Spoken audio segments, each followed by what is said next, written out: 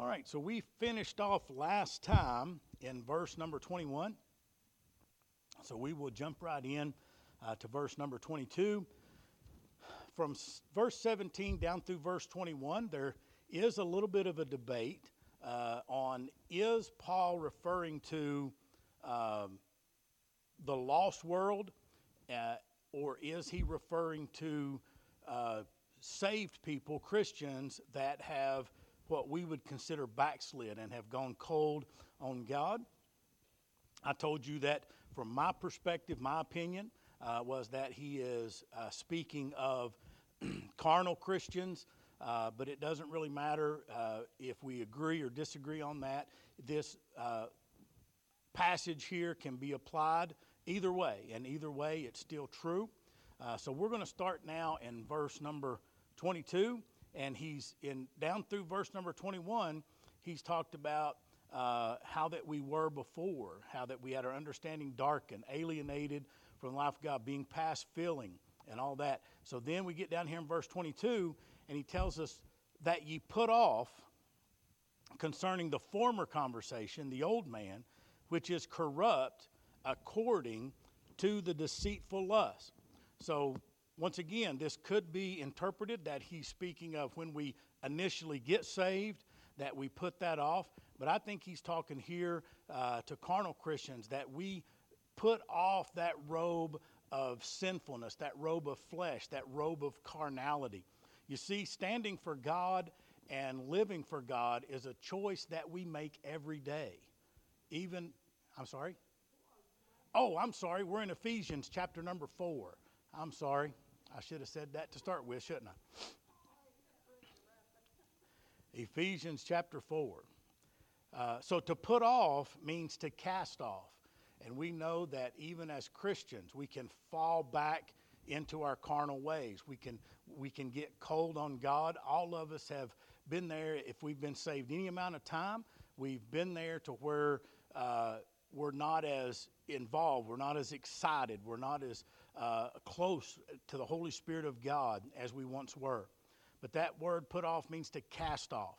And then it's talking about the former conversation, that former lifestyle. Now, this is another reason here why I think that he's talking to carnal Christians, because he's saying that was former, that was before you were saved. He said, don't be living that lifestyle of the former conversation, but you need to be living the lifestyle of a saved, born-again child of God. And then when he talks about the old man, he's talking about the old nature, the sinful flesh.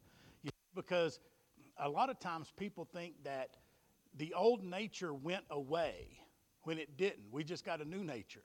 So we still fight against the flesh. Paul himself said, when I find myself trying to do good, I end up doing bad. And when I try not to do bad, I end up doing it anyway. So even Paul himself fought with the flesh, and we fight with the flesh every single day to try to overcome the lusts of the flesh and the desires of the flesh. Romans chapter 6, verse 6 and verse 14, he says, knowing this, that our old man is crucified with him, that the body of sin might be destroyed, and henceforth we should not serve sin. That doesn't mean that we don't have the ability to serve sin, because we do have that ability. He said, but we should not serve sin, because the old man has been crucified and we've got a new nature. And verse 14 in Romans chapter 6 says, for sin shall not have dominion over you, for you are not under the law, but under grace. So sin is always present with us, but it doesn't have to have dominion over us. It doesn't have to rule our lives. It doesn't have to dictate our steps. He says the steps of a good man are not ordered by a sinful flesh, but it's ordered by the Lord. So the Lord operates and directs the steps of a Christian, of a good person, but we can still be trapped in that realm of sin. 1 Corinthians 9, verse 27, Paul said, but I keep under my body. And that word keep under there means to subdue or overpower. So he says, I'm overpowering my body and bringing it into subjection. And that word subjection means to rule over it. lest by any means, when I have preached to others, I myself should be a castaway. So that's what we have to do. We have to bring our body under subjection. We have to overpower it. We have to subdue it. We have to rule over it. Because if we're not careful, this sinful flesh will rule our lives. And we have to resist against that. We have to fight against it. And we have to constantly depend on the Holy Spirit of God to give us the strength and the power to overcome the flesh. And then at the end of verse number 22, he said, which is corrupt, talking about the old man, which is corrupt according to the deceitful lusts. Now it's very interesting here how that Paul used these words, deceitful lusts. So the word deceitful, I think we all know what that means, to deceive someone. It means a delusion, to not see things as they really are. And then lust is that longing for what is forbidden, having a desire. So we can be deceived by those lusts. We can be deceived that those things are okay. So he says those are deceitful lusts. He said it may seem like it's the right thing. It may not feel like it's wrong, but that doesn't make it right. Just because see, as human beings, we can rationalize anything we want to in our mind. If we give the devil an inch, he will give us reasons to sin. He will give us reasons why it's not wrong. He'll give us reasons why it's okay not to come to church, reasons why it's okay to live a sinful life. We can rationalize anything. That's why I'm glad that God gave us His Word so that we don't have to rationalize anything. He laid the Scriptures out and He told us how that we should live and how that we should not live. So He made it real easy for us. But that doesn't, just because we know it doesn't mean it's easy to do it, right? So it's difficult to do right. It's easy to do wrong. 1 John 2:16 says, for all that is in the world, the lust of the flesh, the lust of the eyes, and the pride of life, it's not of the Father, but it is of the world. That's those deceitful lusts that he was talking about. Now, when we get into verse number 23, this is yet another reason why that I think this passage here is speaking to carnal Christians, because he said, not only do we need to put off the former conversation, the old man, which is corrupt according to the deceitful lust, he said, and be renewed in the spirit of your mind. Now, that word renewed means to restore, to revive, to reestablish. Well, if this passage is talking to lost people, they can't be revived, they can't be reestablished, they were never established in the first place, right? They've never been saved, so they can't renew that spirit of the way we were when we first got saved. So here he's telling us to be renewed, to be restored, to be reestablished in the spirit of our mind. The mind is the battleground on which the devil fights us, because he reasons with us. Just listen, he hasn't changed his tactics. What did he do with Eve? He reasoned with her. Look how good that fruit is. It's good to the eyes, right? It's good for food. Did God really say that? Well, what God meant is he doesn't want you to be like him, to know good and evil. So was all that a lie? No, it was actually true, but he just twisted the truth.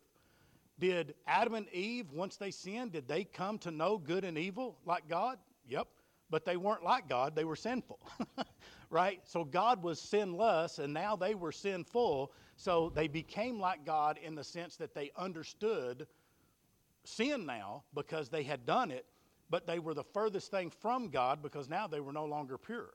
They were no longer holy. Romans chapter 12, verse 2, it says, be not conformed to this world. Now, here in Romans chapter 12, he's definitely talking to Christians. He says, be not conformed to this world, but be transformed by your works, by your actions. No. Be transformed by the renewing of your mind. Why is it so important that we come to church on Sunday morning? Why is it so important that we come on Sunday night? Why is it so important that when Pastor Gary or somebody else gets up and preaches John 3:16, that if you've been in church 20 or 30 years, You've probably heard John 3:16 preached 100 different times or more, but yet why does that still stir us? Why does that still move us? Because it's not always about something new. It's about reminding us of what God did. That revives us. That gets us energized, and it draws us closer to Him. He said that be not conformed to this world, but be transformed by the renewing of your mind, that we may prove what is that good, acceptable, and perfect will of God. So we need to be in a constant state of revival. So we have revivals because it's a shot in the arm, so to speak. It's an energy boost. You know, sometimes when we're feeling down, when I was a kid, we didn't have those energy boosts, and if we did, my mother wouldn't have let me have them anyway because I drove her crazy because I had more energy than any one person should have, just like my kids did when they were little. But sometimes we get up in the morning, right, and we're down, or we get in that afternoon, and we have that, mid-afternoon where we get tired and sleepy. And what do? We grab a Red Bull or something like that. We grab an energy drink, and it gives us that boost of energy that we need. And that's why, as a church body, we have revivals, sometimes once a year or on a regular basis. It's not because the church has fallen into sin and things are falling apart.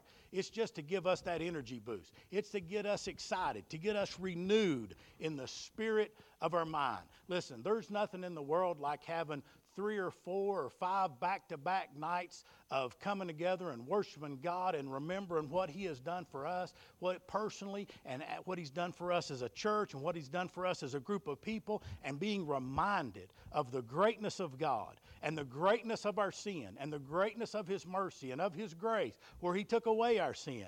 That gets us excited. And that's what Paul is talking about when he's talking about renewing. So we can become spiritually complacent and cold when we get our mind refocused on God. We are transformed from a carnally minded person back into a spiritually minded person. And then there in verse 23 it says, by the spirit of your mind. A spirit is our rational soul, and the mind is our thought and understanding. So that's what the Word of God does. It touches us in 2 ways. It touches our spirit, which is our soul, and it also touches our mind, which is our understanding. You see, sometimes we have to be reminded that the devil's a liar, and that he's the father of lies, and that what he tells us is not true, but what God says is true, and we just have to remind ourselves of that. Then we get into verse number 24, and it says, and that ye put on the new man, which after God is created in righteousness and true holiness. So Paul says it's not enough just to put off the former lifestyle. We can't just say, well, I'm not going to sin like I did before and that be okay. No. Paul says it's not that you have to, as Christians, it's not that we stop doing sinful things, but we are commanded to do righteous things. He said not only put off concerning the former conversation, the old man, which is corrupt, but verse 24, put on the new man, which after God is created in righteousness and true holiness. That's new man is the new nature, what he's talking about. The putting off of the old and the putting on the new is a choice that we make every single day. Every day when we get up, we have to decide today, how am I going to live? Am I going to live for God today, or am I going to grieve God's heart, and am I going to live according to the desires of the flesh and the lusts of the flesh and the desires of the flesh? Romans chapter 6, we read a couple verses from Romans chapter 6 earlier. Now we're going to read a few more. He said, let not sin reign in your mortal body, that ye should obey it in the lust thereof. So we can't let sin reign in our mortal body. It's in our mortal body, but he didn't say be sinless. He didn't say have no sin whatsoever, because that's not humanly possible. We don't have the ability to live a perfect sinless life. But he said, let it not therefore reign in your mortal body. It should not control us. It should not drive us. Sin should not have dominion over us, as we said before. Neither yield ye your members as instruments of unrighteousness unto sin, but yield yourselves unto God as those that are alive from the dead, and your members as instruments of righteousness unto God.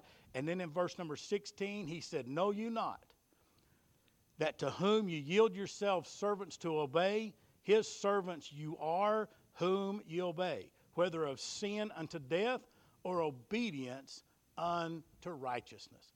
So sin is a fight that we fight every single day. You know, Angie and I have been married for a long time, and sometimes we have really good days, and sometimes, like any other married couple, we have days where we have disagreements. Now, I will say that when we were younger and a little more immature in the early years of our marriage, we tended to, argue about silly things more so than we do now. We've matured, and we realize that, it's better to just be happy than it is to argue over the silly stuff. But we still have those times. But what we have to understand is we have the choice. You see, I have the choice every day. Even if my wife says something that, pushes one of my buttons, or I say something to her that irritates her, we have a choice in how we react to that. Am I going to react negatively to that, or am I just going to let that be like water off a duck's back and let it go and forgive her, or she's going to forgive me? You see, that's a choice that we make every single day. Every single day we make a choice. Are we going to serve God today, or are we going to serve the flesh today? And Paul is reminding us of that. Now, in the latter part of the verse, he said that you put on the new man, which after God is created in righteousness and true holiness. And what that word after God means, it means in the image of God.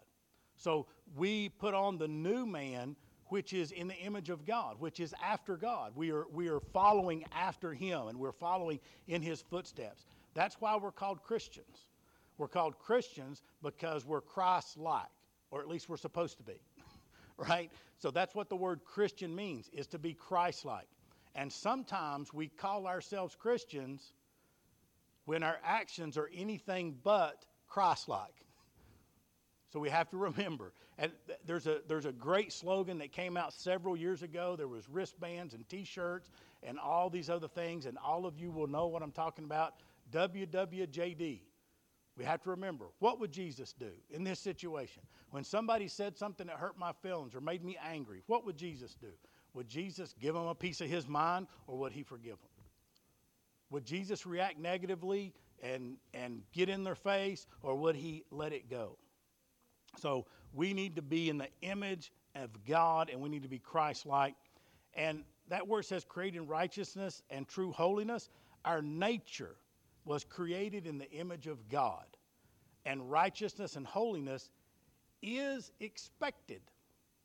So a lot of times, we've talked about it earlier in the chapters of Ephesians, how that Paul spent a lot of time talking about how that spirituality is not of works. Salvation is not of works. We're not saved because we do good things. We do good things because we're saved, not to be saved or not to maintain salvation. So it's hard for some people, especially some people that have been taught different doctrines, to understand that, because they just think, well, wait a minute, if you still have the ability to sin without losing your salvation, why don't you just go out here and do anything you want? Well, here's the thing. I'm a grown man, okay? I make choices, and I can do whatever I want. If I wanted to go rob a store tonight, I could do that. If I wanted to go drink a beer, I could do it. If I wanted to slap my wife, I could do it, right? Now, there's consequences to all those things, okay? But in my marriage, I don't stay faithful to my wife so that she stays married to me. Does that make sense? I stay faithful to my wife because I love her. You see what I'm saying? So we don't stay faithful to God so that we can stay saved. We stay faithful to Lord Jesus Christ because we love him.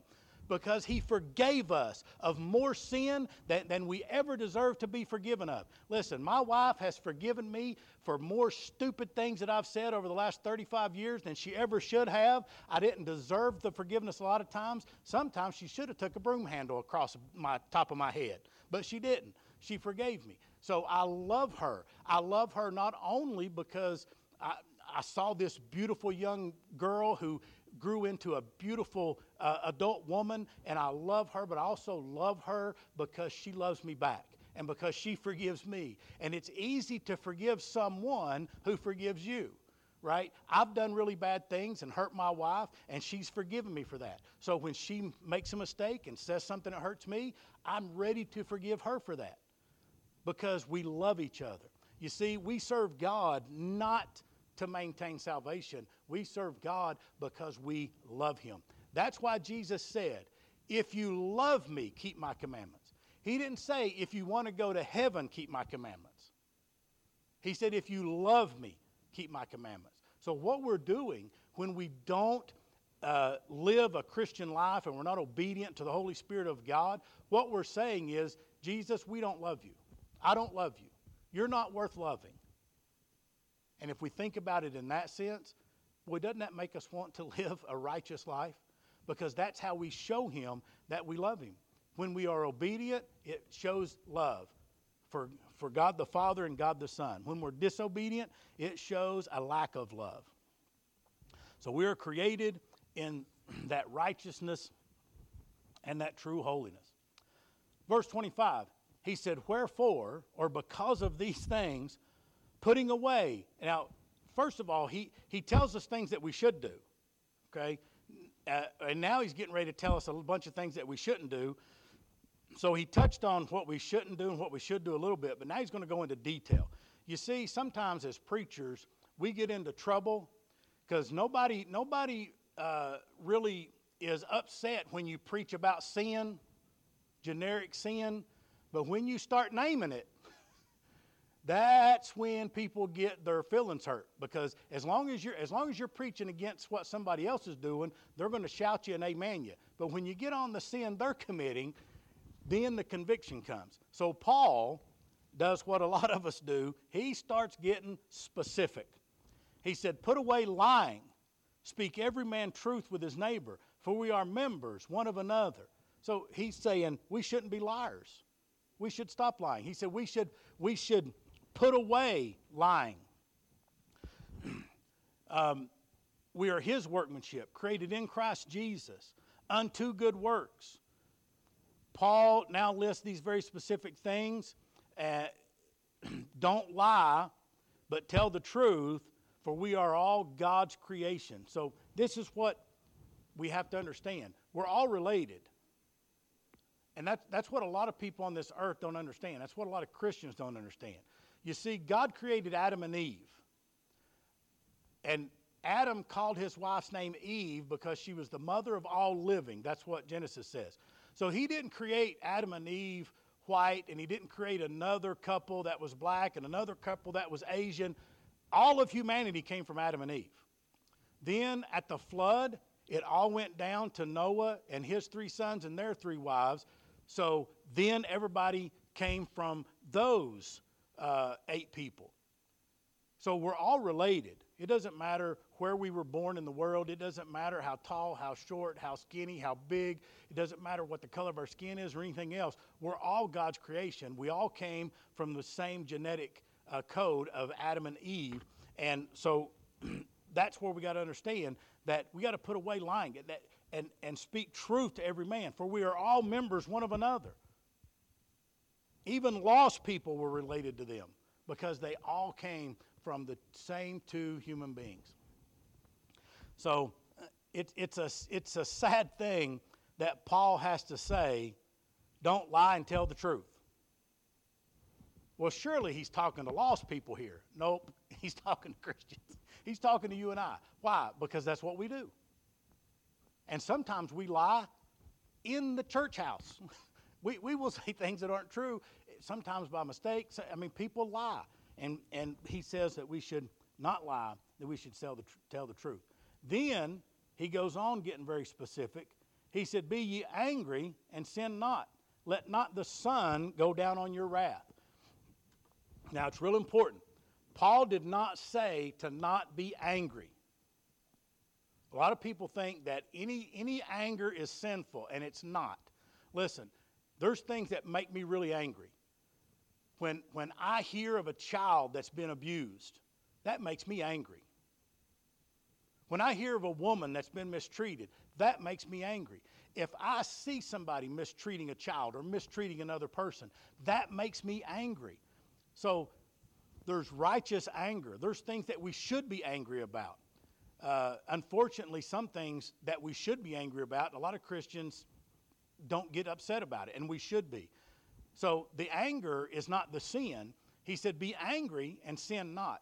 So a lot of times the sin is how we react to the anger, because we let that anger overcome us, and then we do and say things that are inappropriate. So the anger for the situation was justified. So let me give you an example. We can be angry over abortion, but if we plant a bomb and blow up an abortion clinic and kill people, that's wrong. It doesn't matter why you're doing it. People, and that happened, years ago. That was a common thing, and it was people saying, "Well, we're saving babies' lives," but you can't save babies' lives by killing people. So you can be angry about that, but you can't sin. So that's what Paul is telling us here, that when we are angry, don't sin, but don't let the sun go down on your wrath. Don't let it consume you. Don't let it fester. When we don't allow our anger to dwell in our hearts, we must forgive, and we must ask for forgiveness. So Matthew chapter 18, verse 21 says, Then Peter came to him, to Jesus, and said, Lord, how oft shall my brother sin against me, and I forgive him? Till 7 times? Jesus said unto him, I say unto thee, until 7 times 70. So 70 times 7 is 490 times. So Jesus said, no, you don't forgive somebody 7 times. You should forgive them 490 times. I don't know about you, but once I get to about 200, I'm probably getting pretty tired of this person. Right? I don't know if I can ever get to 490 pieces of forgiveness for the same individual. But Jesus set the bar really high, didn't he? And we got to remember this. Forgiveness is not dependent on the other person asking for it. And that's what a lot of times they didn't ask for forgiveness. I'm not going to forgive them until they ask.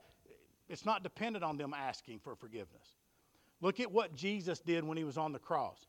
Jesus was abused. He was beaten. He had a crown of thorns stuck on his head. He was nailed to a tree, and he was hanging there. And what did he say? He didn't say, Father, forgive them if they ask. He said, Father, forgive them, for they know not what they do. So we should be Christ-like. We forgive others because we should forgive others. We forgive others because Christ has forgiven us. Not because they ask. Whether they ask or not, we should forgive them. If they ask, we definitely should forgive them. And they should know that we've forgiven them. But forgiveness is not dependent on the other person asking for it. And then in verse 27, he said, neither give place to the devil. So what he's saying there is he's saying, don't give the devil an inch. Don't give up any ground. Don't give him a foothold in your heart, in your home, anything to do with your life. Because if you crack the window up, see, here's the thing. If you crack the window open, it doesn't have to be open very far for the flies and the mosquitoes to get in. So what he's saying is keep the window closed.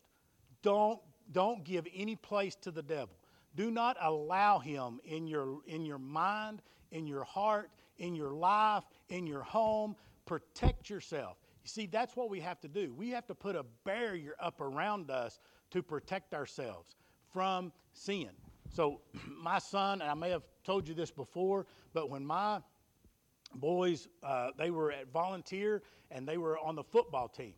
And the football team was having a great big bonfire out on the farm of one of the football players. And my sons came and asked me if they could go. I had a few questions. I said, where is it? When is it? And what adults are going to be there? I said, they told me whose farm it was, and I said, is his parents going to be there? Now, did I already know the answer to that question? Yes, but I asked it anyway. And he also knew the answer to the question, but he didn't tell me the full truth. He said, well, I don't know, they might be. Yeah, they might be there for 5 minutes, but the whole point is that they're not going to be there. That's why the football team's having it out in this field somewhere with a great big bonfire. Now, you and I both know what a bunch of teenage football players do when they're left by themselves out in the field having a bonfire. There's going to be some little, rolled up cigarettes there. There's going to be some beer there. There's going to be doing things. There's going to be girls there, right? And that's another thing, ask him, are there going to be girls there? Well, I don't know. There might be. Yes, there's going to be girls there. You wouldn't want to go if there wasn't going to be girls there, right? So I knew all this stuff. So I said, if his parents are going to be there, and if I talk to them and they tell me they're going to be there the whole time, I'll let you go. Dad, it's not like that. I said, okay, I'll go then. I'll go with you. No, Dad, you can't. I said, well, if nothing's going to happen, why would any of your buddies care if I show up? If there's not going to be anything going on that shouldn't be going on, then nobody should care that your dad showed up. So I told him he couldn't go. And he didn't understand. He said, Dad, don't you trust me? I said, son, you have to understand. My job as a father is to keep you out of situations to where you're forced to make the right decision. I think you would make the right decision. But I'm not going to allow you to be put in a situation to where you have to choose, and you might accidentally, in the moment, make the wrong choice and end up being a father. I said, if I don't allow you to be in a situation where you have to choose right or wrong, then we don't have to worry about it. I said, so that's why you're not going. It's not because I don't trust you. It's because I love you and I want to protect you from your own self. Because when I was 17 and 18 years old, I made bad choices. I did things that were stupid. And I look back on it a day later and said, why did I do something so stupid? I said, it's my job to protect you from making bad choices. And if you don't have the ability, if you don't have the requirement to choose, then you're going to not make bad choices. So that didn't satisfy either one of my sons, but oh well, that's the way it was. All right, so we will stop there and we will pick up right there next week.